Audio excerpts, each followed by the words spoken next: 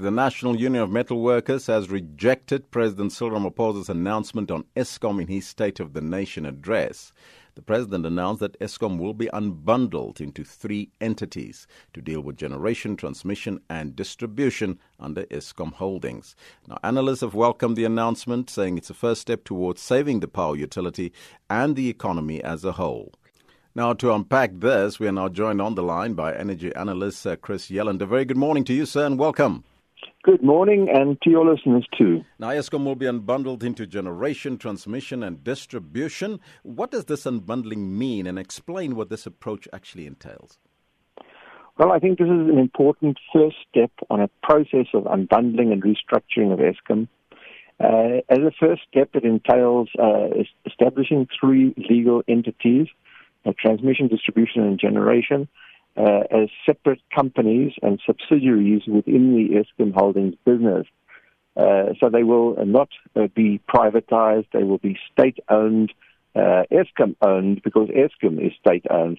Any suggestions that this is privatization is just simply not true. But of course, this is the first step of a process. It's going to take a bit of time.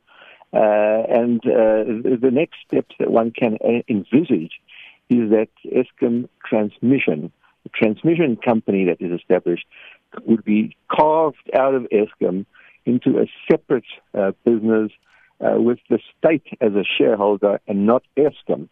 And again, one can see clearly that this is not privatization.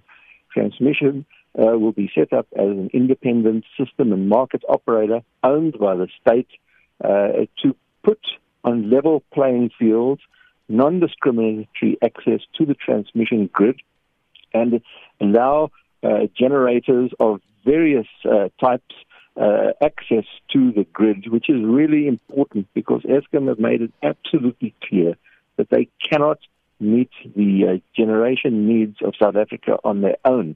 There already are independent system and independent power producers. So there's nothing new about this, and all these generators, including the Eskom generators, will be given access to the grid based on economic grounds, and a competitive generation sector will be established.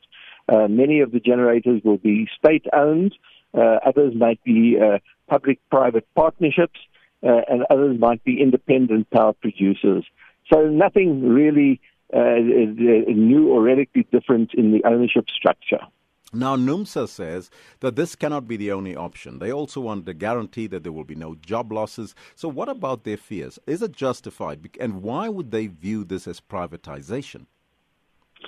First of all, organizations like NUMSA, instead of just threatening to go on strike and bring the country down, a strike during the election period, I believe they should try and play a more constructive role in coming up with real solutions. I don't see any solutions whatsoever being proposed by NUMSA other than to try and bring the country down. And that's not constructive for South Africa. In terms of the fears of job losses, of course there are fears. But fear as a driver of inaction is the wrong approach. In fact, these fears are completely overplayed. So let's just look at job losses in the generation sector and in the coal mining sector, which is the biggest fear that NUMSA seem to have. Well, let me just say that employment in electricity generation, in the old technologies that exist currently, it do not employ a lot of people, number one.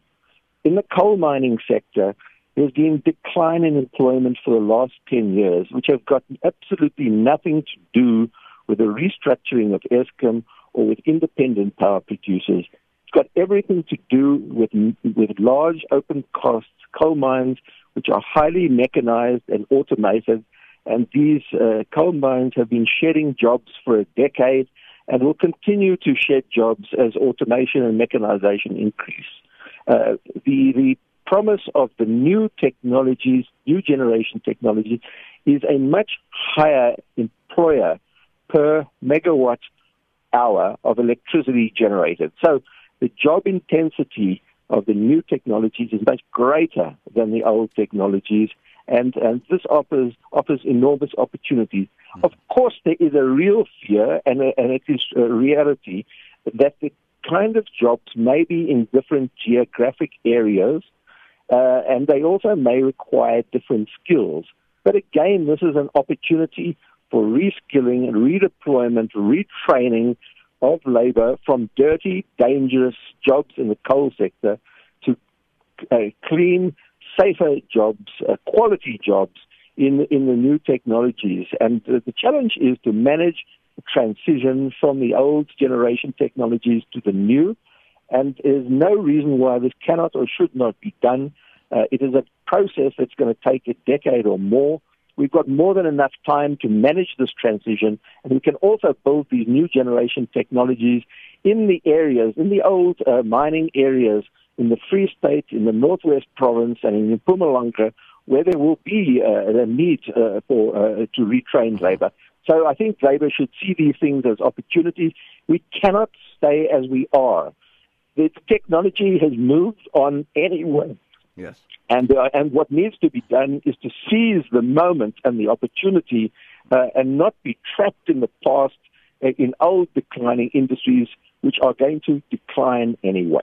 Now, Eskom is facing a net loss of 20 billion rand in the financial year to March, and it is also burdened by an almost 420 billion debt. So it goes to say without saying that a recovery plan is needed. But do you believe that this unbundling will create new opportunities and greater efficiency? Yes, I certainly do.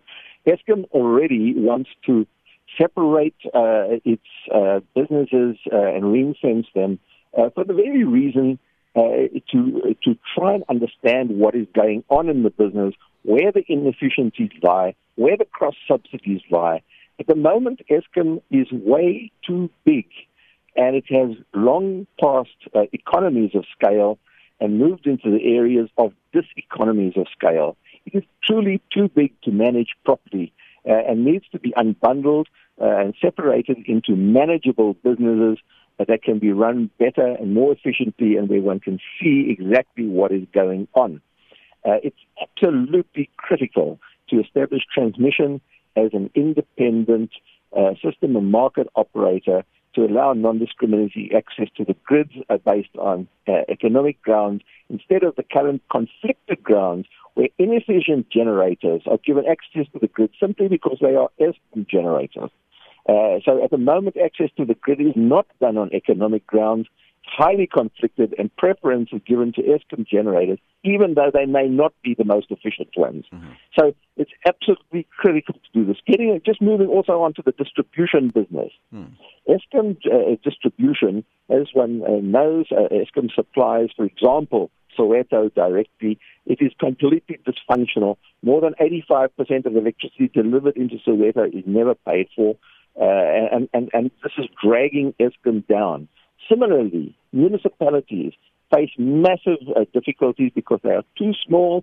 They cannot attract the necessary skills and not managed properly, and they cannot collect the money from their own customers. What needs to be done is the distribution sector needs to be restructured into a number of state-owned, not privatized, state-owned regional electricity distributors. The whole sector needs to be rationalized from currently more than 180 distributors into a much smaller number of viable, more efficient businesses, wall-to-wall regional electricity distributors. It needs to be restructured out of the current 180 distributors. This sector at the moment is completely inefficient and dysfunctional and is dragging the country down. And that is what the promise of restructuring holds. It is not privatization. And NUMSA's fears are there to try and stir up people. They are unwarranted fears. And I think what the president is doing is spot on. Chris, I thank you so much for your time and joining us. That was the energy analyst, Chris Yelland.